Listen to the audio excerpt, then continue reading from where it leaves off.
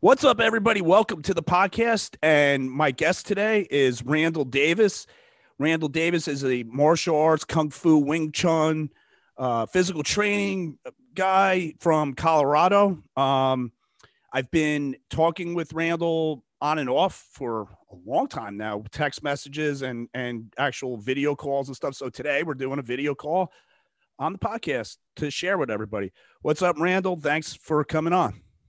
Good morning, Fred. How are you? I'm great. And I'm really happy because you got that shirt on. Show everybody the shirt. Sporting. Yeah. Nation. That's the old school shirt. I still got some of those if anybody wants to buy one. Yeah, Randall, I got to get. Yeah, sir. Go ahead. Tell everybody about yourself, man. You're quite a dude. You got a lot of stuff to talk about, man. You're deep. Let's hear something about you. Well, I guess let's start with physical movement and physical culture. I'm not going to be one of those guys that says they walked uphill both ways when they were, going to grade school. But I can tell you my first job was for my dad when I was 10 years old. And we were selective cut loggers.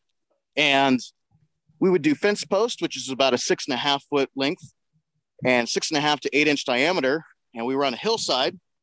And so my dad bought me a little hatchet and made me 3 little come along ropes. And I would delimb these trees and drag them down the hill and put them on the truck. And that to me was heaven, man. I made $10 a day. I'd always been involved with some kind of physical culture. I got my first weight bench at 14, played football, didn't do well at that, but I played it. Did wrestling, didn't do well at that, but I played it. Did track. Physical movement's always been a part of my life. I grew up in the mountains of Colorado, Granby, Grand Lake, and Winter Park. So something with physical culture has always been a part of my life. I would say my big career change has been the last 12 years. I drive a city bus. I started up in Winter Park for 2 years, which I absolutely loved. And then I moved down in 2011 for a job and a girl, and the job worked out great. The girl didn't, but that's okay. Break even, 50-50. So yeah, that's kind of where I've been going on my physical journey. I did powerlifting a little bit at the end of high school and in college.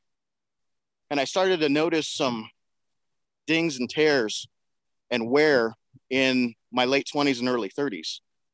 And so I had an old friend of mine get a hold of me and tell me about light Indian club training. And then from there, I got a hold of one of my old Kung Fu teachers, Sifu Bill, back in Grand Junction, where I went to college a long time ago in a galaxy far, far away. And I started doing Tai Chi ball with him. I started all of this about 2012. My girlfriend had just broke up with me. I was in a low spot. And I've always known that movement is therapeutic and healing to the soul and to the body. And so I wanted to try moving in a pattern that I'd never moved in. So we started with the paired Indian clubs, moved on to the Tai Chi ball. And then eventually from there, I wound up finding the mace. I found some heavy clubs. I did some of Scott Sonnen's work. And then one day I'm on Onnit because they have some cheaper clubs. I'm looking around and I see this thing. This is about 2013. I see this weird thing called a mace. And I'm like, what is that? This round sledgehammer looking device. And I was like, that's not a bad price. I think it was $45 at the time. I'm like, yeah, I got $45. And I was like, okay, how the hell do I use this? And so I'm dinking around and I find Scientific Wrestling and Jake Shannon, and I see he's got a video on it, and I picked that up. And the rest is history. Funny part about that video, too, is I started doing Wing Chun in college in 1998, and I've continued since then. And one of the demonstrators on the video was one of the guys I went to college with. So I've got to get a hold of Jake and see if he still has that kid's contact info, because we were pretty good buddies in the Wing Chun club. So talk about a small world, huh, Fred? Yeah, it is a very small world, and that's what's so fun about it. But when you're a coach, you kind of want it to be a big world because you want customers and clients and stuff. And You know, when you're looking at it like that, you want the sport to grow or the modality to grow. But like martial arts and steel mace, to you, they kind of just marry together, right? That's like a pretty easy one, right? Absolutely. So a lot of people, when they see martial arts, they're doing what my Sifu in Wing Chun refers to as cookbook learning. So you have your ingredients, and I'll give you an idea. You know, like let's say I've got a high outside rising block. Well, to some people, that's all that will ever be. So that becomes a little card in their Rolodex of martial movements, high outside rising block. But if I'm not so worried about the terminology and I just look at the shape and my posture when I'm using it to defend, well, if I can do it on the left, I can do it on the right. And if I can do it high, I can do it low. And so all of a sudden, if I take away the terminology and I worry less about, well, what is it doing? All of a sudden, I can take that shape and use it for multiple purposes. So that's a principle-based method of learning. And that's how I was taught. I was taught Wing Chun. I've been in Xingyi the last 8 years, which is Tai Chi's great, angry Mohawk tattooed grandmother. And so it's got a lot of the health benefits of Tai Chi, but it's got some of the kick-ass benefits of a good Kung Fu system. You know, I can take this shape also and look at the bottom of it. Well, that's an elbow. Why can't I elbow somebody with this? If I look at the top of it, that looks like a fist. If I shift in my stance, all of a sudden I'm punching somebody in the face with a hand that I've already blocked with. So how I look at the mace work, not just the different teachers, but the different methodology of it. You know, I'll give you an example. You know, the classical training of mace, you're starting with maybe the 10-2s or the 360s or whatever terminology you want to use in there. And you're starting with posture. Most people think, oh, well, you're swinging the mace around and it's doing the 360s and you're getting great grip strength and shoulder mobility. Absolutely, that is a part of it. But you have to start with the foundation. You don't build a house from the ceiling down. It's possible, but I don't know how well the main structure is going to be, right? So when you're doing the classical training, you start with stance and posture. How are your feet? Is your left foot a little wonky and off to the side, you know, or are both your feet parallel and even? Do you have a stance that you could stand in and you feel comfortable? Your knees aren't locked out, your hips are relaxed, and then you straighten out the spine and the posture, you tuck the chin, and then you start working on everything else from there. So what you're doing is you're doing a fixed state modality, right? You've got your fixed posture and your fixed stance. You got something swinging around you. And so not only are you worried about that mace bell, you know, hopefully it doesn't hit you in the back or the thighs or anything like that, but you're splitting your mind. You're splitting attention, right? When you get better at it, you can focus on both at once. And so that's kind of how I look at my martial arts, you know, building from the ground up. You know, it's interesting going off of this. Sorry, I'm going to probably ad lib and talk your ear off, Fred. Before you do, I don't want to lose this moment. I have a question for you about something you just said. So sure. You were doing martial arts first, and then after a few years, then you found the mace. Yes. So, yes. So my question is, so because you mentioned doing more than one thing at once, you know, learning it in stages. Since you were already in martial arts, was that achievable more quickly when you grabbed the mace, or were you just like a rookie all over again, starting from scratch and like, okay, I have to do this one step at a time? Okay, I'm going to tell you something. I'm going to give you two answers on this because there really is two. I picked it up pretty quickly because the years that we did the logging, we also were a firewood company. And the first 4 years, I was the wood splitter. So I'm used to having something with an uneven, I was used to handling an axe or a maul. Right. And so I did pick it up quickly. But both of my teachers, I've been with one instructor in October which is weird because I still think I'm 23. You're not? For 20, nah, right? Yeah. Hey, that little chubby chin comes in handy, you know? So, but I've been with one instructor for 23 years, and the last one, or the new instructor I've been with, which I consider, like a brother and a friend, I've been with for 8 years. And so both of them emphasize trying to keep what we call a white belt mentality. And what happens is a lot of high level instructors, and I'm actually going to quote Mark Wildman. I'm still trying to get him to come train with me a little bit, or I'm going to go down and train with him. We talk quite a lot like you and I do. Yeah. A lot of high level coaches and instructors, they forget what it's like to be a beginner, or better yet, not so much coaches and instructors, but practitioners. Somebody that's a high level martial artist might not be the best teacher because they forget the fundamentals and the basics. And so they are just like a boxer. They might perform at an extremely high level, but they're awful at teaching it because they forgot the basics. Because at some point, you're dealing with the high level material, which is built upon the basics. But at some point, you want to think about whatever the task is at hand, whether it's boxing, whether it's MMA, whatever it may be. You want to just be able to free flow with it, right? So yeah, I picked up the mace pretty easy, but I tried to go through it step by step because I wanted that white belt mentality. I wanted that beginner's feeling and mindset to struggle with something. I think nowadays everybody wants a skill set overnight. And I probably, to be honest with you, I've just really started to get pretty good at Wing Chun the last 5 years. That's 17 years into something, I'll say maybe I'm a bit of a slow learner, and that's an art that's supposed to be learned pretty fast overnight.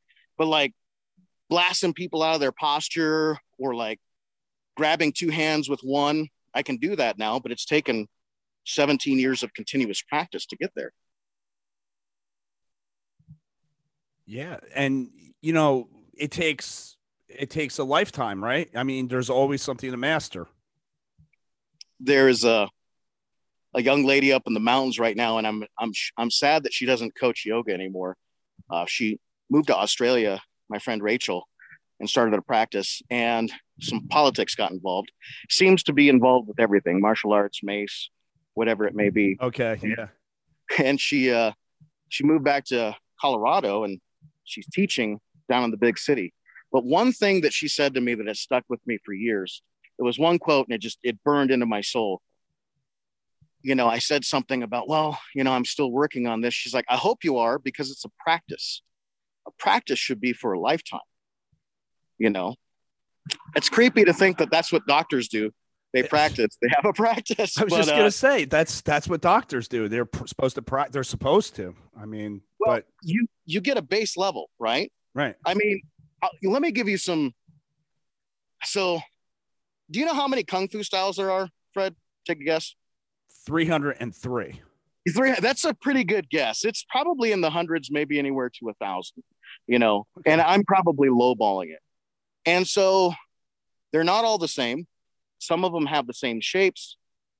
And then again, too, some of them could be the exact same style, but the teacher is going to teach the information different, right? And so we're going to say back in the day when Kung Fu had to be more than just health, it had to make sure that you got yourself home to your family at night. A lot of the high-level teachers knew maybe one style completely, and then they had supplemental styles, right? And so what they would do is when they take on a student, they give them a base level foundation of mechanics and movement and physical preparedness to take impact, to move weight, to hit something hard, to kick well, to have balance.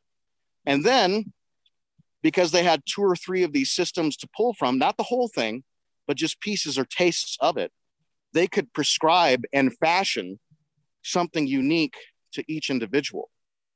And so it was more of that prescriptive style of teaching, take a whole lot of Mr. Mace Man, maybe a little bit of Steel Mace Flow, maybe a little bit of this, a little bit of that, maybe you get some of the Steel Mace Yoga in there, things like that. Right. And you work on the basics of those and you find something that really works for you. And some days you might do classical mace training. Some days you might flow. Some days you might integrate it into yoga. Some days you might try to integrate it into one of your kung fu katas. I do all the 5 elements in Xingyi, which is cool because they're a form that's only like 3 moves. You do 3 moves on your left, 3 moves on your right, you've done the whole form. But they're in a line.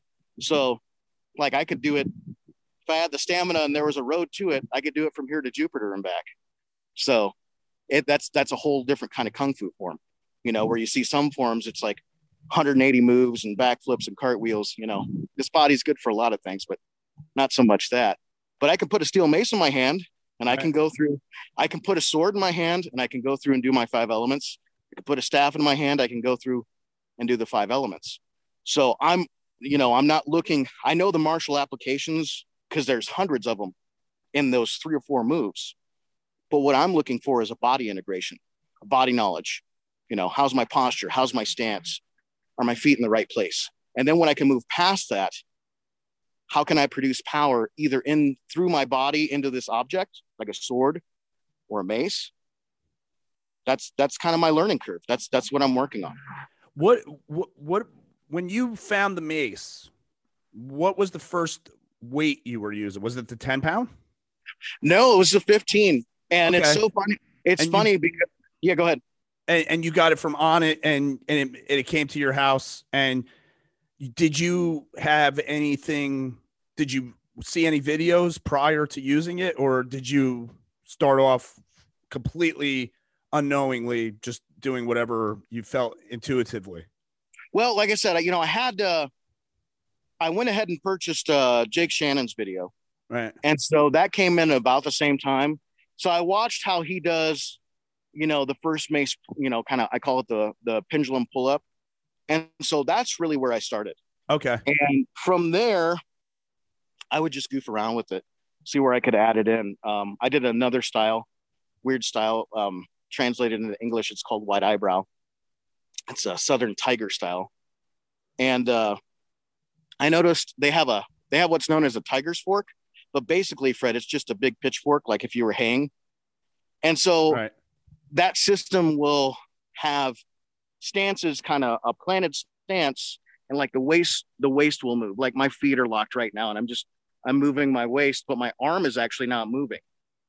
I'm just moving in my waist. And so it looks like my arm is moving around, but it's just my waist. But I noticed that like I could put the mace in my hand and do a lot of stuff, quite a bit of transitional stuff with the tiger's fork with that. So that's kind of where I started integrating the martial arts.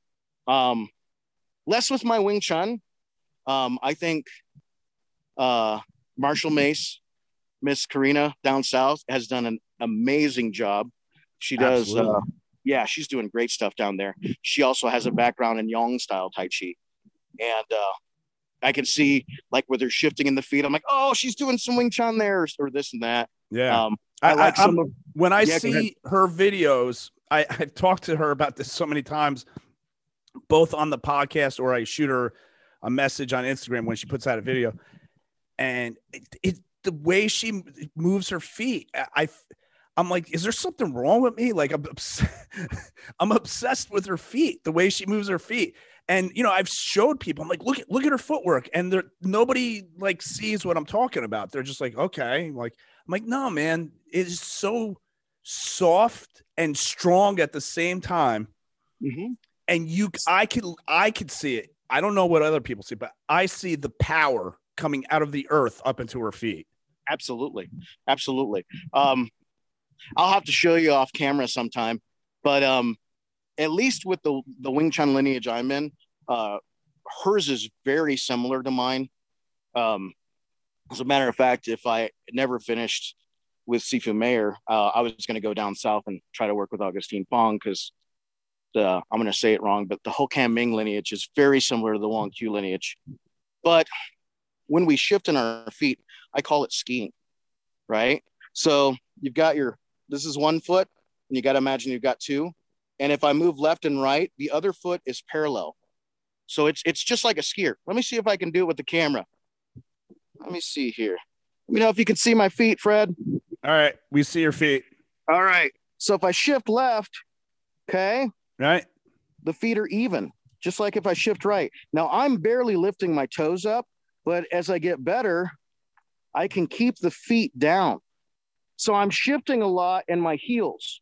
Like right now, this left foot, this is my left, All right, we has about lost 60, it's probably backwards, right? So not, this left foot, yeah, that left foot has 60% of my weight in it. Where this right foot, this other one, this lead, has about 40%. If I come to the middle, now I'm at 50%. Now I'm at 60-40 again, right? But that whole process, you're going through the incremental ticks of 1%, 1%, 1%, 1%, right? So when you're a rookie, you're not connected to that. You're just trying to do the movement. But over the time and over years, not only are you using just your heels to shift, but you can use the whole foot itself. Yeah. And I think a lot of that too comes from the Yang Tai Chi she's doing too. Yeah, totally. She's doing it exactly. We have in our lineage of Xing Yi that we do, we have something called Tiangan, which translates roughly into heavenly stems. And that's what it is. It's these weird kind of almost yogic stances, a little wider and deep. And you're trying to go through this movement, and it's trying to integrate the legs into the torso and the trunk so you can get that leg power into your core. So you're talking about like the thing that looks kind of like a horse stance, and you're opening your hips up. Yeah. So your knees are like maybe 45 degrees. Sure, but exactly. But what I'm talking about a lot, like what Miss Marshall Mace is doing, is you're doing it not just in a fixed posture. Like if I did the horse stance and I held it for 30 minutes, that's great training, absolutely great training. But that's fixed posture and fixed stance training, isn't it? Yeah. I mean, if you add in the handwork, sure, you're getting some handwork in there too. But if I start to move that structure, then I'm working on my stance and my posture through movement. Like I think there's too many people that think that balance is fixed. And I'm going to give you two terms on balance being fixed. Your balance stays the same. That's a version of balance being fixed. Well, no, it doesn't. If I work on it, if I work on my posture, if I work on my stance, and not just a fixed posture and stance, not just standing up straight, tucking the chin, those kind of things. You know, it might be like Xing Yi. We have a posture called Santi. You're 70-30 weighted, and you've got a lead left hand, you got a lead left leg, and it's back weighted. I'll send you a picture of it sometime. And so we work on that stance quite a bit, and then we're working on the other side. And so what you're doing is you're building a posture and a balance through that stance, you're building a balance through stance and posture, right? A fixed one. And then what you have to do is be able to move that balance, be able to move that structure and try to stay just as integrated as you were standing still as when you're moving, right? So when I'm engaging somebody like a new student, or maybe I'm sparring with a friend or something like that, I'm not trying to so much overpower them. I'm trying to have better balance and better force that I can generate through my balance on them. So like I'm integrating when I step into somebody, sorry, I'm babbling a little bit, just haven't had my first cup of coffee. So if I'm trying to engage somebody for combat or something like that, the first thing I do is a basic palm strike. And I'm trying to do that at their center point of balance because I want to see how well that structure can take force. And if they scoot away from me, well, then I don't really have to fight them, do I? My balance has been better the entire time. So that's what I'm working on. And so I don't know if any of that made sense, Fred. Or well, what you're saying is if they scoot away from you, they don't have the balance, and therefore you're not going to fight them because what kind of danger do they really possess over you? Exactly. Or it gives them, if I have to defend myself, I will. But it gives them a reference point where it's like, okay, this person has something that I don't have. Right. If I do continue to engage them, I'm going to be on the losing end of this. Yeah. If you just whip out a palm strike and it's like it seems to come out of nowhere and your body barely moved and your arm just strikes and it pushes the person away. They're like, oh my God, what is this guy doing to me? Mm-hmm. Yeah. My My student that moved just back to Virginia, he just graduated college, which I'm super proud of him. I got to work with him for 2 years, and super nice kid. He's actually talking to my instructor, and something that he found. Well, I'm going to give you an example. I'll get back to him. So I was working with a teacher out of Denver for a few years, and we do a lot of drill-based training in Wing Chun. And then from the drills, we use it for entries, how to close the distance between somebody. And then from there, you're going to go into Chi Sao. And then from there, you're going to go into like free form, like sparring, stuff like that. But I base all my drills upon what I call my 5 elements. And the number one is balance. Balance, distance, timing, speed, and movement. The last one we can get into later. But I always start with balance, and the balance starts with the stance and the posture. So each of the drills in Wing Chun work on all of those things at the same time, as well as tactic. We have 3 timings in my Wing Chun lineage. We have alternating timing, like, what would alternating time be? 1, 2, 1, 2, just like music, right? Right. So it'd be like 1, 2, 1, 2, 1, 1, 2, mm-hmm. 1, 2, 1, 2. We have what's known as paired timing or whole beat timing, which in Wing Chun is Lin Su Dai Da, or simultaneous attack and defense. So what I'm going to do for that is, most styles you'll see is I'm going to defend and then I'm going to attack. Well, in Lin Su Dai Da, I throw both of my hands at the same time. So it's a paired hand throw. And so one hand defends while the other hand punches simultaneously.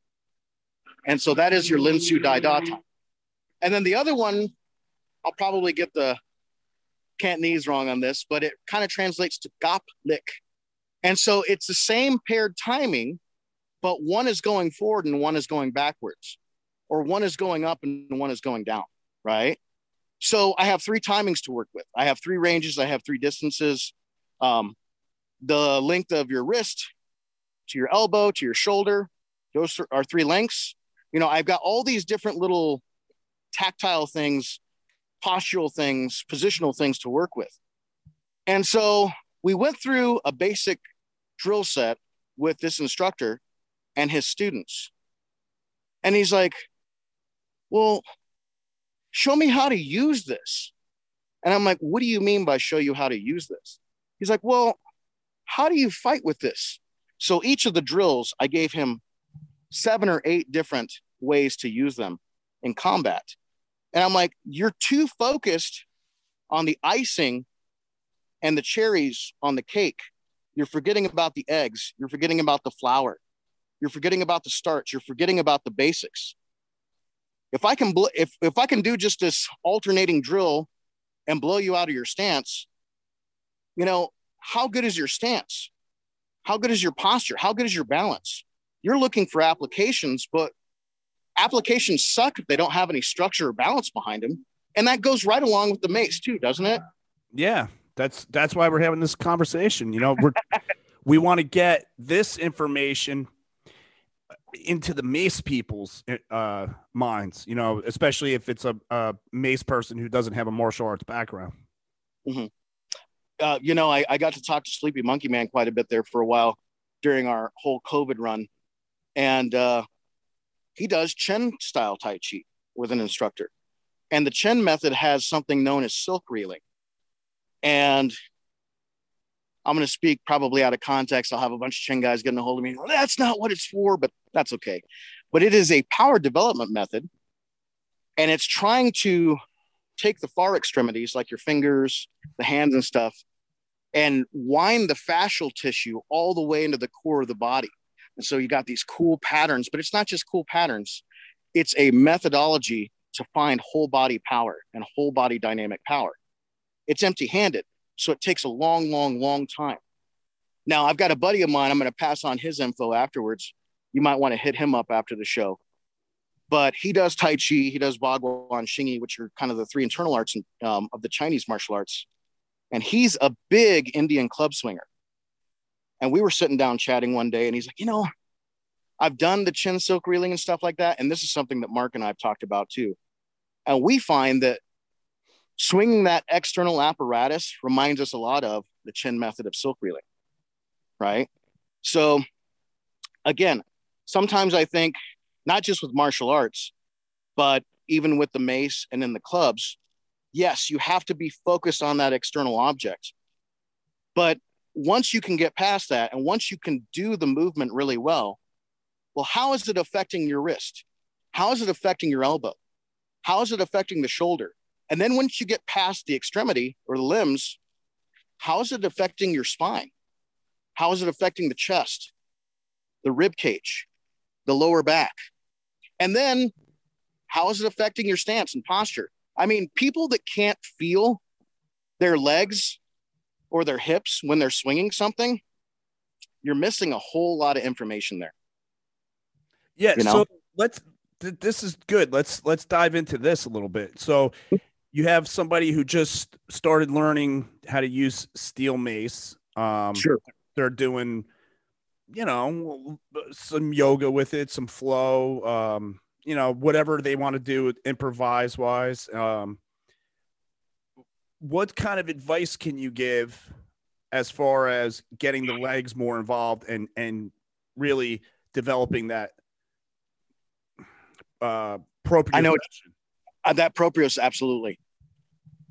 This is going to sound so backwards, but if they had background like that, I would give them the same information that I went into when I started the Mace in the clubs. Start as a rookie. I think too many of us are trying to integrate everything that we know at the same time.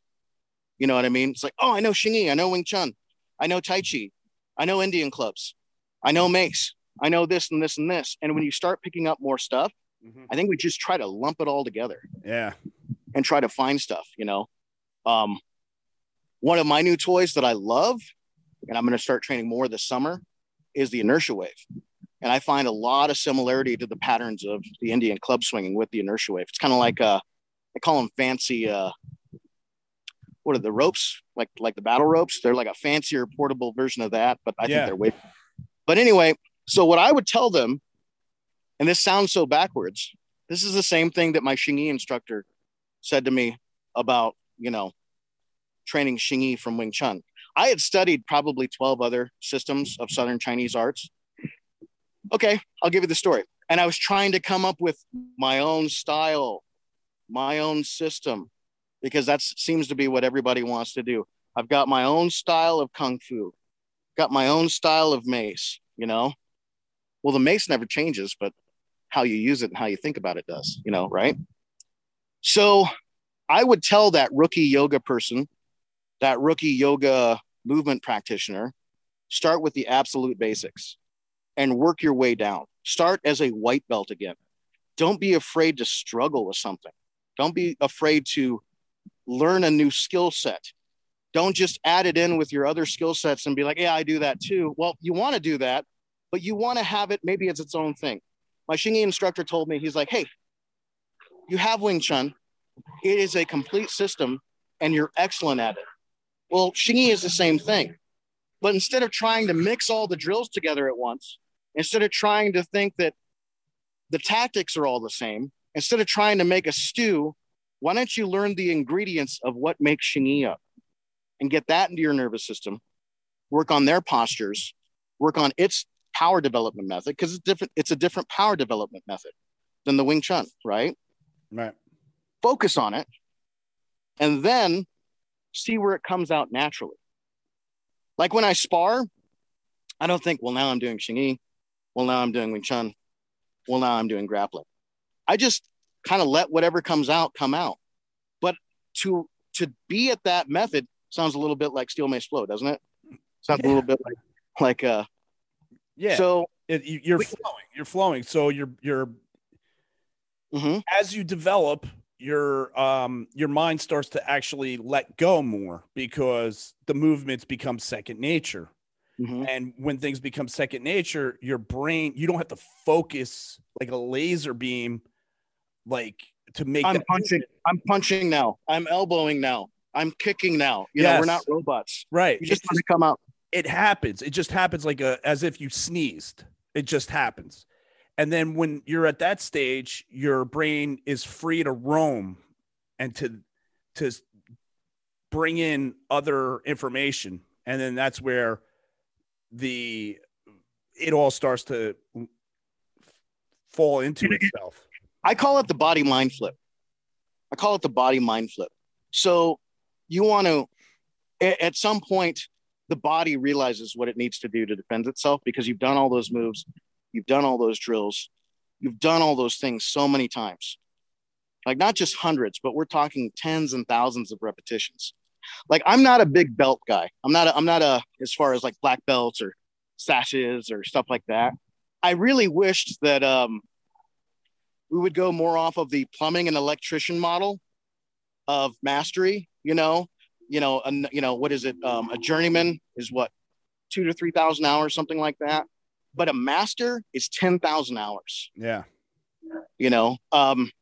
I'm going to be honest with you, and all my Kung Fu buddies are going to laugh at me, but on a bad week of martial arts, on a really bad week, I train for 6 hours. On a good week, I'll do 12. Well, it's not as much as you think, because, I'll have breaks on my bus. I might have a 30-minute break. I might do a form for 15 minutes and then use the restroom, have a snack. If I get up in the morning, I might do some stretches. I might do a couple martial arts forms. There's 15 minutes, So it's how to add it on in the day. And then when I actually do my practice, well, maybe I don't have much time. So tonight I'm going to do 30 minutes to 45 minutes. Or if I've got some extra time, I'm going to do an hour and a half or 2 hours. I know people in China. I've got a buddy in Beijing who has a martial arts podcast. He's studying 3 to 4 hours a day. Wow. That's his lifestyle. And, you think about it, that's how most MMA practitioners practice, 3 or 4 hours a day. That's their life. Anybody that wants to do anything at the top of the game has to do hours and hours a day. A guitar player might play 12 hours a day. Absolutely. Just to be able to get up on stage and be able to perform. So, yeah, that's the thing. But I mean, if you're just, more of a person interested in a steel mace fitness, using the steel mace just to, get stronger and healthier, maybe you've been sitting around a lot. That's what I do. I sit for a living. It's the only complaint I really have about my job. I'm so used to physical labor for the first probably 15 or 20 years of my life that the last 12, this job is so foreign to me. So I've had to add in other practices besides just martial arts to counteract sitting for 10 or 12 hours at a time. And, you think about it. I know this. You're in a fire truck. How many people, you guys have the alarms blazing and everything, and people will still cut you off because they're jackasses. Yeah. Well, I'm in a bus, Fred. It just happened yesterday. We were on our way to a small fire, and like literally the guy looked at us and then just pulled out in front of us. That sounds about right. Well, I'm just like, what's wrong with you? Yeah. Priorities, man. Yeah. So I have that happen literally 100 times a day. Yeah.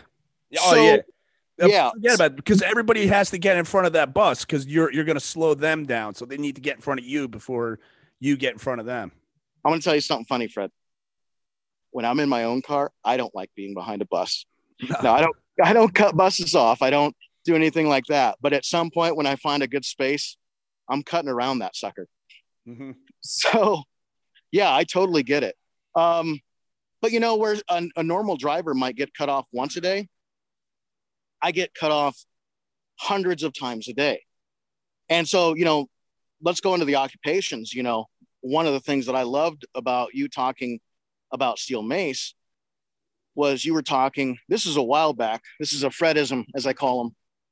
You were talking a while back. It's like, I had a rough day at work. My nervous system is fried. I can barely breathe right because I saw something awful out there. I don't want to go crush a CrossFit workout. My nervous system is already just redlining. I don't need that. What I need is a way to learn to breathe and move with something relaxed and kind of let go of that stuff. And I think that, especially in the bus driving industry, you don't see that. I'm a little round guy, but I move well. But I got to tell you, Fred, out of the drivers, we have hundreds of drivers up here in the Boulder, Northern Colorado area. I'm probably one of the most in shape ones, which is sad to say. And it's something that I work on. Yeah. And so what do? They go for the quick fix, you know? Oh man, I had a rough day at work. I got cut off 100 times a day in the bus. I'm going to have a cheeseburger. I'm going to have a 6-pack or a 12-pack. I know people that drink 12 packs, not on their days or before they're going in, but you know what I mean? And it's just, they choose poor options instead of trying maybe a movement modality. I think hopefully that's going to change here in the next few years. I got to tell you, it's funny because I don't want to tick anybody off in the bus industry, but I'm pretty sure that Google will have my job in the next 15 to 20 years. Yeah. But I'm not sweating that. I've got plan B, C, D, and F. So I know I forgot one. Don't sweat that. But yeah, there has to be better ways to de-stress in our lives. And that is a job that I don't think people look at the health of the drivers. I mean, again, I'm not trying to knock the industry. It's what's given me my bread and butter. But you have a lot of unhealthy people in a lot of high stress situations. Yeah. I think we're not running into a fire. We are not, working with an amputee. We're not, performing open heart surgery, but we are driving. And that's something that millions and millions of Americans do every day. Well, before I was promoted, I was driving, for ladder 1 on the fire department, long aerial truck with a big ladder on it. And we work in an inner city with tons of traffic, and it's a 24-hour shift. And on one of those shifts where you're going out often, driving a rig that big or driving a bus that big, you have to be switched on. You have to know where every car is on the road, what the people are doing across the street. Is there a guy riding his bike the wrong way down the street? Whatever. And you're constantly checking your mirrors and everything else. Plus you have to worry about the people inside your absolutely bus. Yeah. And you have to look at the clock and be on time, picking everybody up. At the end of the day, you have consumed tons and tons of brain power, just like almost in survival mode, because that's what it is. It's all about danger and staying away from it. That's what driving is, That's why they have a thing called defensive driving. Well, when Absolutely. You're in the defense, you're stressed out. There's a stress level there. So yeah, driving could be very taxing on people. My dad, who I did logging with, there was a winter, maybe 2 of them, that he wound up actually driving the ski bus as well. So I guess I was kind of born into the ski bus and the bus driving. I want to say winters of 92 and 93. And before that, he had done a summer of logging. And I remember the first 2 weeks of him coming home just looking exhausted. And he sat down with me and he's like, you know what? I don't understand why. And we're talking about it right now. He's like, but driving that bus for a 12-hour shift with people cutting you off in the mountains and snow and ice, and you've got a bus full of 60 people, brothers, sisters, mothers, grandmas, all this other stuff. He's like, that is way more taxing and exhausting than the logging was. Right. And so, yeah, there was a definite physical and emotional learning curve. Logging is physical, and you're using your muscles, you're using your body. And then you also get into a rhythm because it's all the same movements over and over again. And you become more efficient at those movements, just like steel mace, just like any other type of training. So yeah, you might be tired at the end of the day, but you're tired because you use your muscles so much, but your mental level might be completely different. You've used your awareness because you want to make sure that a tree doesn't fall on you and kill you, right? And you want to make sure that your saw doesn't come back and the chain flies off and cut you in the face or anything like that. But yeah, there is a relaxation. There's a freedom we were in the middle of the back half of the Rocky Mountain National Park doing logging on a farm. Yeah. How do you beat that? Yeah. You're in nature. And I've been to Colorado a couple of times. It's friggin' beautiful there. So yeah, come on. We need firefighters up here, Fred. I know they need firefighters. I see that's a whole other job. Wildland firefighting. That's it, man. That's it. Hats off to those guys and girls. I just watched, a big part of my life, the back half of Grand Lake and Hot Sulphur Springs. I used to hunt with my dad when he was still alive as a kid in that area. And a lot of that went up in smoke, but, Mother Nature, she'll take care of herself and heal herself. In the meantime, it's rough to look at. We've been having, you want to talk about creepy stuff. You know what a dust devil is? Like a little tiny ground tornado. We've been having ash devils.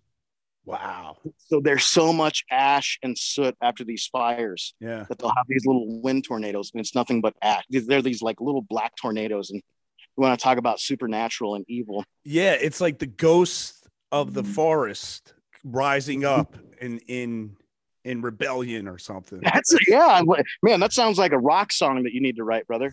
Right. So, Fred, I don't know how much time you've gotten. I don't know how much time my phone has. Not much. None of us, Randall, none of us have much time. Right.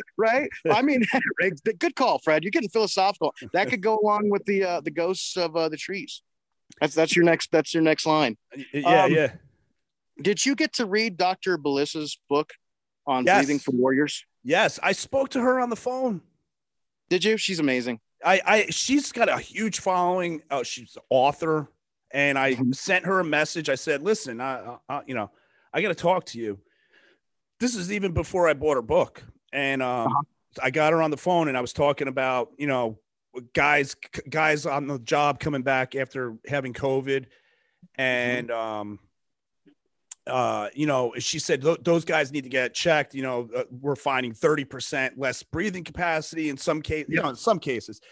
And, we were talking about me and just like, I'm very interested in breathing, and I practice, some basic stuff all the time. And, very nice phone call. I think she was in California at the time. And then, we hung up, and I went and bought her book, and I read it. Yeah. Breathing for Warriors. It's a very good book. What did you want to say about that? You were talking about, starting off as rookies, and, people with multiple skill levels like yoga and martial arts and other, maybe parkour, maybe other movement practices. And, like my instructor said, learn this new thing for what it is, and then later on start to integrate it. I think one thing, and I know Leo does quite a bit, Leo Savage, in his work. And then a few other people do as well. But I honestly think that breathing needs to be taught more with the mace and the clubs. Yeah, I agree.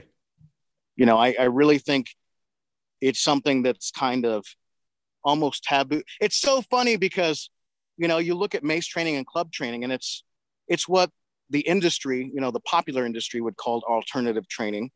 But as we that practice, we know it's not alternative. It's excellent. It's not woo-woo. There's nothing fluffy about it. Right. But I know a lot of people that swing kettlebells and clubs and mace that never think about breathing. And if that could be something that could be integrated in to the training and the process and the practice, I would love to see people work more with people, not just I'm going to shout out to Wim Hof too. His method is amazing. But I really like Dr. Belissa's stuff. She's worked in multiple modalities of breathing, yogic, Chinese, integrated it in with Western ideas and concepts. And I think she's doing a great job, Dr. Belissa Varanche. And then another guy who also does club work too, out of Canada, another martial artist, I'm going to shout out to him, is Kevin Secours. He has been involved with martial arts for like 30 something years. Yeah. We're supposed to do a podcast. I reached out to him a long time ago. I've been trying to get to everybody. Hey, Freddie, you know what? Coming out of COVID, we're all working. My Kung Fu instructor and I, for the Xingyi, we're working on it's called Kung Fu Conversations. And we've got 2 or 3 episodes in the can. Oh, yeah. We're both so busy that we're going to make sure that we have 5 or 6 canned before we start to release the podcast. But I'm working on that. I've got a commercial later in the week I'm doing for a buddy that wrote a book.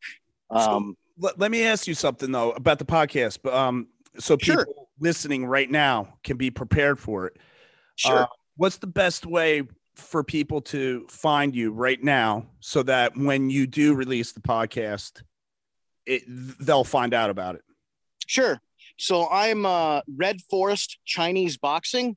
Red like the color, forest like the trees, um, Chinese like the good food, and boxing like Muhammad Ali. It's all separate words. Red Forest Chinese Boxing. You can find me on Instagram, on Twitter. I have a YouTube page, and then I have a Facebook page as well. And so I'll be releasing info on the podcast when that gets out there. Yeah, and of course, when you have that info, forward it to me, and I'll put it out there too. So anybody that's following the Steelmates Nation podcast, if you kind of lose track here and forget how to get in touch with Randall or how to find him, just shoot me a DM and I'll connect you and make sure that you're on that. And well, thanks, Fred. Absolutely. Just, I want to see everybody do well here.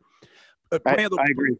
Before we go, yes, because I do, I have to. We're gonna have to end it now. I didn't realize how quickly the time went by.